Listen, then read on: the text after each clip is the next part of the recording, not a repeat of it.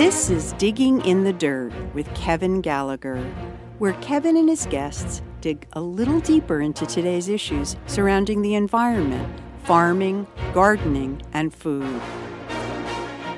My guest today is Leah Penniman, author of Farming While Black and co-founder of Soulfire Farm. She is a Kreyol farmer, author, mother, and food justice activist who has been tending the soil and organizing for an anti-racist food system for 25 years, and this is her return visit to Digging in the Dirt.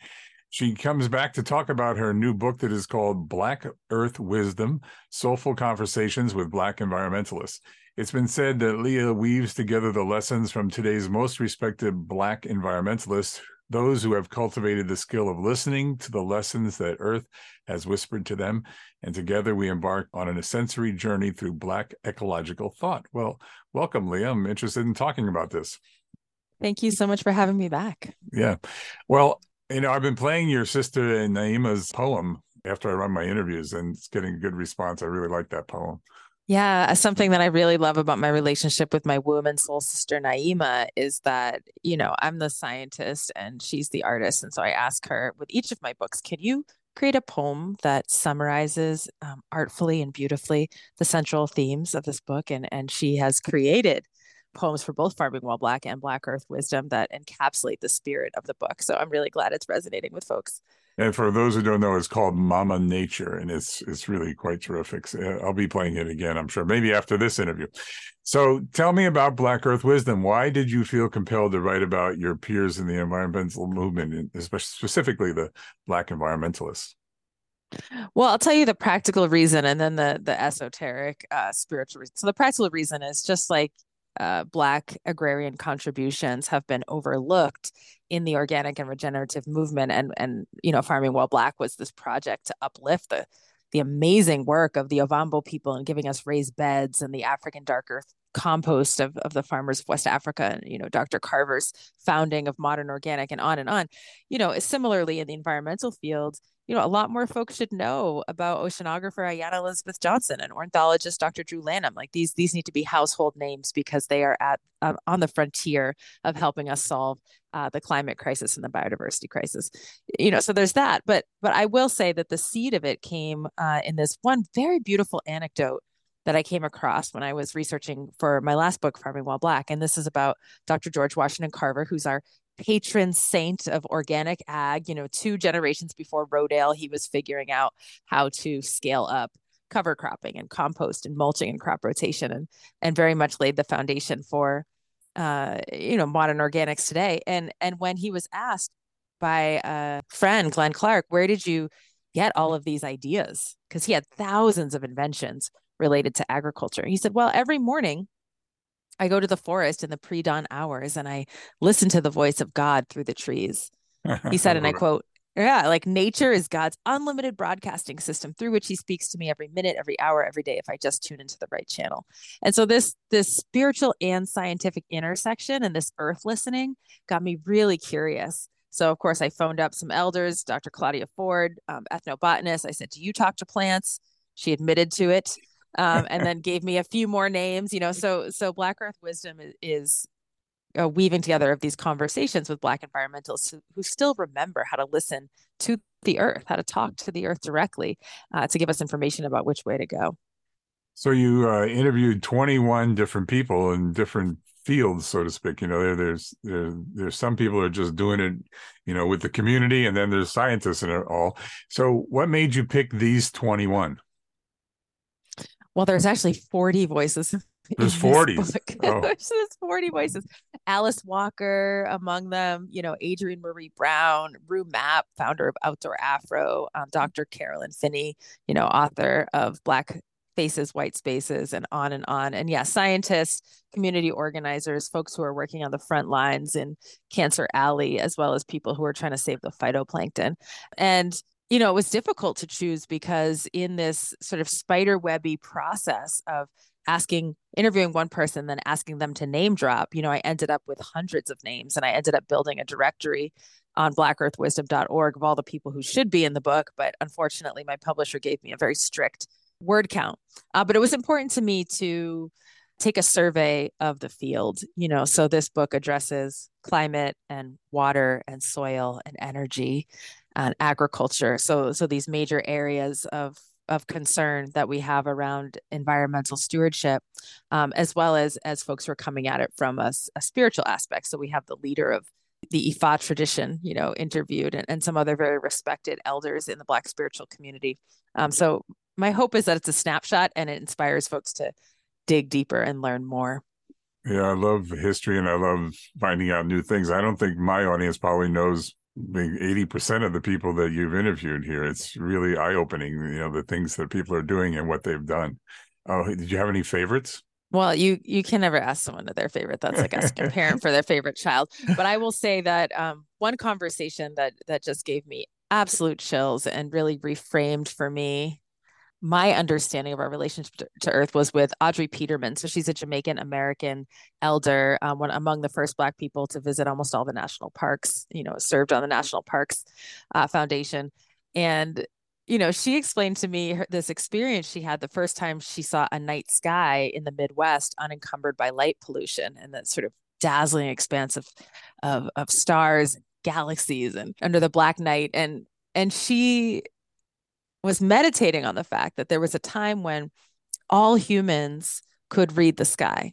We could determine directionality, the calendar, the weather. We could read the stories of our people in the patterns of constellations. And in that way, the sky, along with so many other aspects of the earth or the universe, the tree rings, the bird song, those were a primary source. And as humanity has become more settled and urbanized and populous, we don't know how to read anymore. We've become illiterate. So we're relying on tertiary and quaternary sources to get our information, which is kind of like this scrambled game of telephone where messages are being whispered from ear to ear and they end up quite distorted. And she feels that that's a dangerous way to be, where we can't read our primary source, and that the challenge of our time is to rekindle literacy in the languages of the earth. And a lot of other folks echo that. Lenny Sorensen was like, when I was growing up, every farmer knew that you put a corn seed in the ground when the oak leaves are the size of squirrels' ears. That's when the soil's warm enough.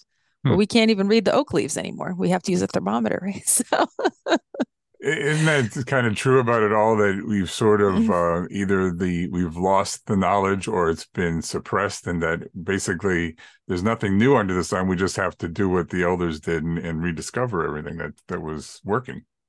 Yeah, and I think it's not so much that we're, dismissing the incredible contributions of modern science or modernity in general. There's so much to be gained there, but there's a lot of things that we've lost, and we have an opportunity to catch up with our ancestors and kind of innovate from there.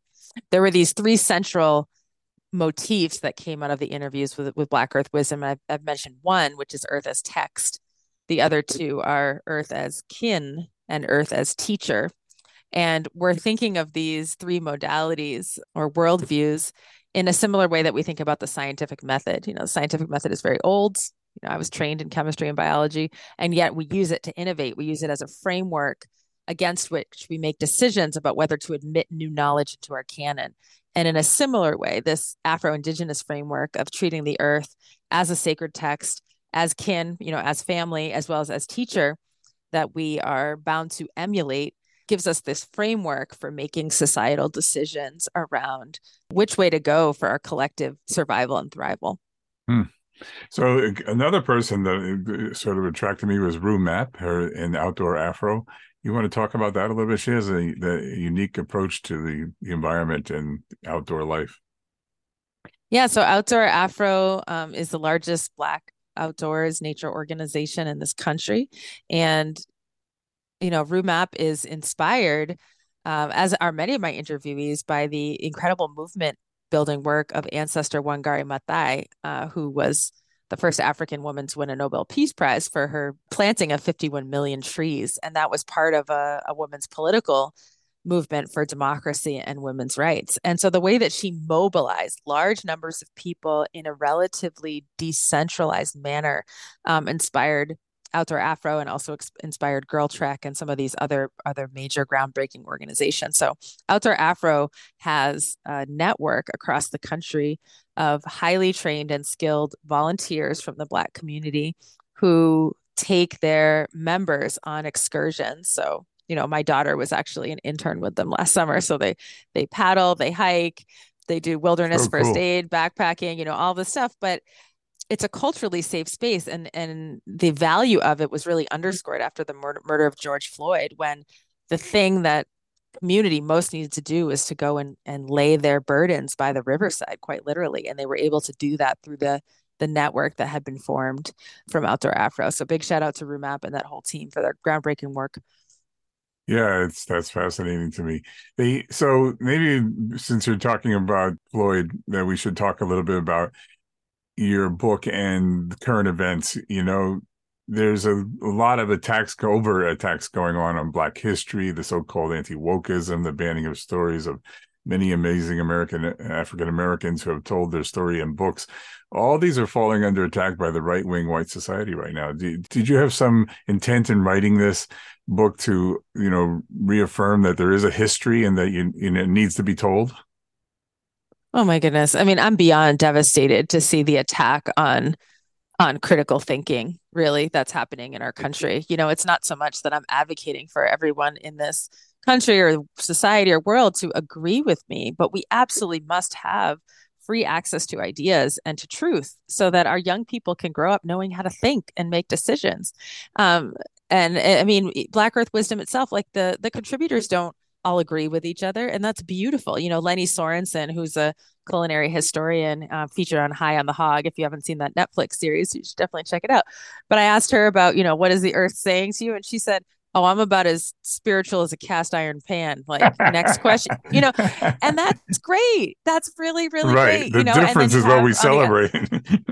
the difference is what we celebrate. And to have a democratic society, we absolutely must have freedom of information and competing interpretations of the objective truth. So, Black Earth Wisdom started before I started this research process years ago. So it was well before the most recent outlandish attacks on free thinking. But, I stand firmly firmly in Sure. the court of the librarians and the teachers and all of those who want minds to be grappling with truth. Yeah, and I think, to connect the dots and tell the story. I'm reminded of the saying that history is written by the victors, and those in charge also can sort of try to eradicate it. That's what's going on. Exactly. Exactly. Yeah. So this anti-wokeism, just to finish it off here, I mean, it's like, I did a check on where it came from, and it found out that Lead Belly wrote a song years ago called Sawmill Moan in 1938. And he advised the listeners in the song to stay woke lest they run afoul of white authority. And then you also have Marcus Garvey, who said, "Wake up, Ethiopia! Wake Mm-hmm. up, Africa!" So it goes way back. So they're trying to change the narrative by making wokeism come to the fore and then call it anti-wokeism. Don't you think? Yeah, I mean, it happens to be a four-letter word, but they're certainly trying to make it into a four-letter word when fundamentally the origins of to be awake or to be woke in movement communities has to do with, what Paul Freire said in terms of we need to be aware of the conditions under which we toil. And there has to be a critical analysis of what's happening at the societal level so that we can make informed moves as a citizenry. So to be awake, there is nothing inherently nefarious about that. But I certainly agree with you that there's been a campaign to try to undermine and reframe the word to mean somehow anti-working class white or anti-practical, which it certainly isn't. It has to do with freedom of ideas and information and the ability to make choices about how we engage in civic life. Mm-hmm. So you think that there's a groundswell a bit in the Black community to start embracing more of of nature and more of the agriculture aspects of the life that they have here in the United States? I personally think that corporate agriculture is disintegrating, and I see a lot of people, a lot of movements, not just backyard gardens, but small farms and urban gardening and stuff happening. What do you think about all that? You think you see more of it? So you're asking if there's a case to embrace it. Well, I will say that amongst Black and Brown communities, like it's already been happening. It's just no one is really paying attention in the white Mm-hmm. world. I mean, recent studies have been showing time and time again that the Black and brown community is significantly more concerned about climate change and biodiversity loss than the white community. My book traces back Black contributions to the environmental movement thousands of years, both on the continent of Africa, but also since the earliest records during chattel slavery. We have eco literature coming out of enslaved populations. And, whether we want to talk about John Francis Planet Walker's writing of the 1990 oil spill legislation after spending 20 years in silence and not using motorized transport to protest the fossil fuel industry, or whether we want to talk about, Hazel Johnson, the founder of the environmental justice movement, or Hattie Carthen, founder of the community gardens movement. I mean, it's been happening. And so I think it's very important for us to rewrite the narrative that somehow there needs to be a winning over of Black and brown people to care about the earth or to be engaged. The real issue is exclusion from green space. And you alluded to that a bit. There's some pretty powerful studies, one recently of 900,000 Americans that shows that children who grew up in the most nature deprived areas have a 55% higher risk of developing a psychiatric disorder. And yet, right, 3/4 of children of color are growing up in these nature deprived areas, not because they wouldn't love to have a community garden or a park or a farm, but because there's a whole history of genocidal dispossession of land, of the Klan driving Black people off their land, of redlining, ghettoizing people into certain neighborhoods that don't have green space. So the bigger issue is societally, how do we reframe access to green space and more broadly access to environmental benefits as a basic human right, and make sure that all Americans are going to have that access from a very young age, because it's quite necessary for survival. And yes, I agree, industrial agriculture is certainly crumbling, and we can thank Indigenous communities globally, including Afro-Indigenous communities, for giving us the toolkit that is regenerative agriculture, that's highly productive, that's climate resilient, that sequesters carbon, that increases biodiversity. So we have those tools in our hands, and we have to make better choices. We're talking to Leah Penniman. She has just finished writing a book. She's out there talking about it with us today. With Black Earth Wisdom is the name of the book. It's Soulful Conversations with Black Environmentalists. It's a great book, Leah, and a good follow-up to your previous book as well. Thank you. You're very inspirational, I have to say. I was at Connecticut NOFA. All the guys and gals that are BIPOC farmers in my area, I try to get them on the radio, talk to them about what they're doing, however small, however big, because they're the ones doing it in their communities, and I love them. They're sort of salt of the earth, and talking to them afterwards, they found you inspirational, and that I think that's a really great thing that, you understand that building community is such a crucial thing. And I think, just so I don't think people tell people, they're doing good things often enough, but you're doing good things with the people that I run into all the time. Oh, that means so much to me. And yeah, it was great. We had a lunch with the group of farmers of color gathered at Connecticut NOFA. And I mean, they are moving and shaking. I just am so honored to know them, building cooperatives and mutual aid networks and, helping each other out. Mm-hmm. And yeah, and to your earlier point, in many ways, Farming While Black was the how, it's the practical guide, and Black Earth Wisdom is the why that undergirds the how. And so I think, yes, we need to compost and cover crop and do polycultures and all the things, right? And the first book is quite comprehensive in terms of addressing some of those details. But there's a philosophical shift, a worldview shift that I believe is essential if we're going to survive as a species. There's no amount of carbon credit scheming or quantifying of ecosystem services under the guise of capitalism that is going to get us out of this mess. We really need a different way of thinking. And that way of thinking is understanding that, human beings are not the pinnacle of creation or the perfection of evolution. We're the younger siblings. We got here late on the scene. And so the hawks and bears and tortoises, those are older brothers and sisters, and we owe them deference and respect and humility and listening.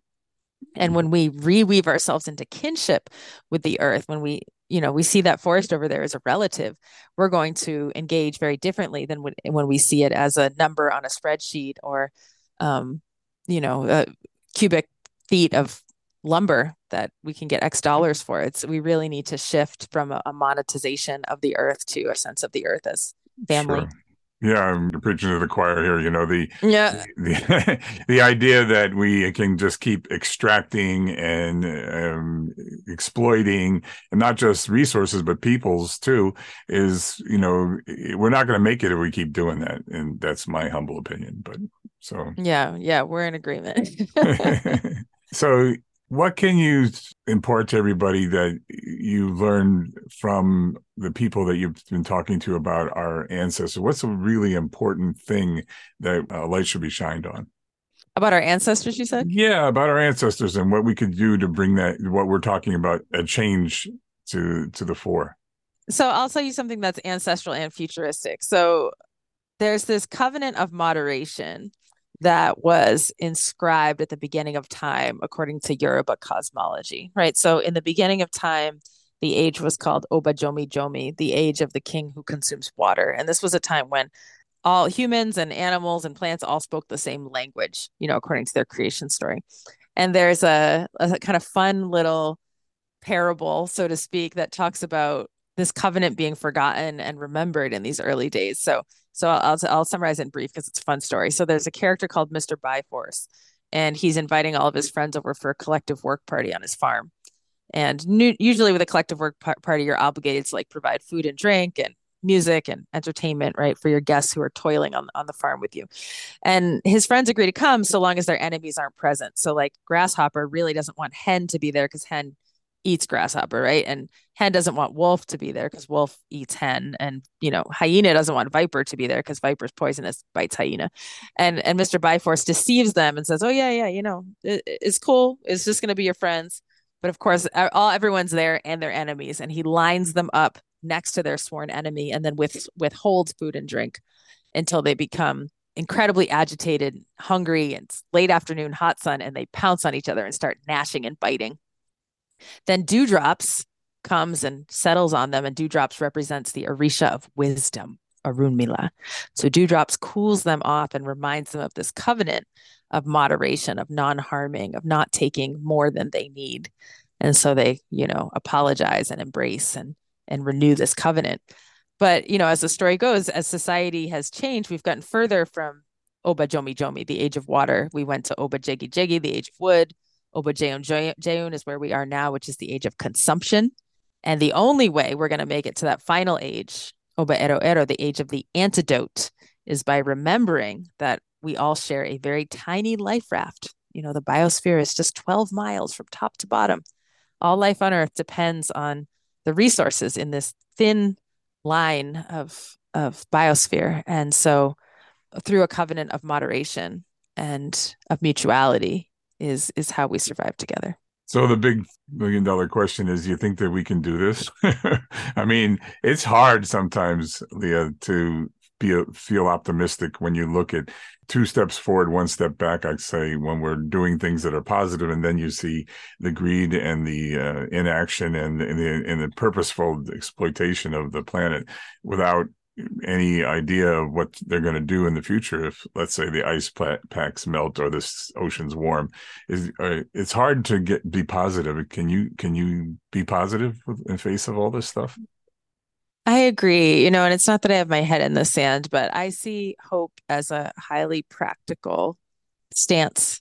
And the reason is this, if I were to adopt, a stance of despair, I would engage in a hedonistic rush to get as much for me and my family in the short time we have left on Earth, right? So I would be gobbling up resources, and I certainly wouldn't be spending my time extending myself to care for the soil in these labor-intensive ways, or to, feed my community and donate resources. That wouldn't be practical if I really was quite convinced we were near the end.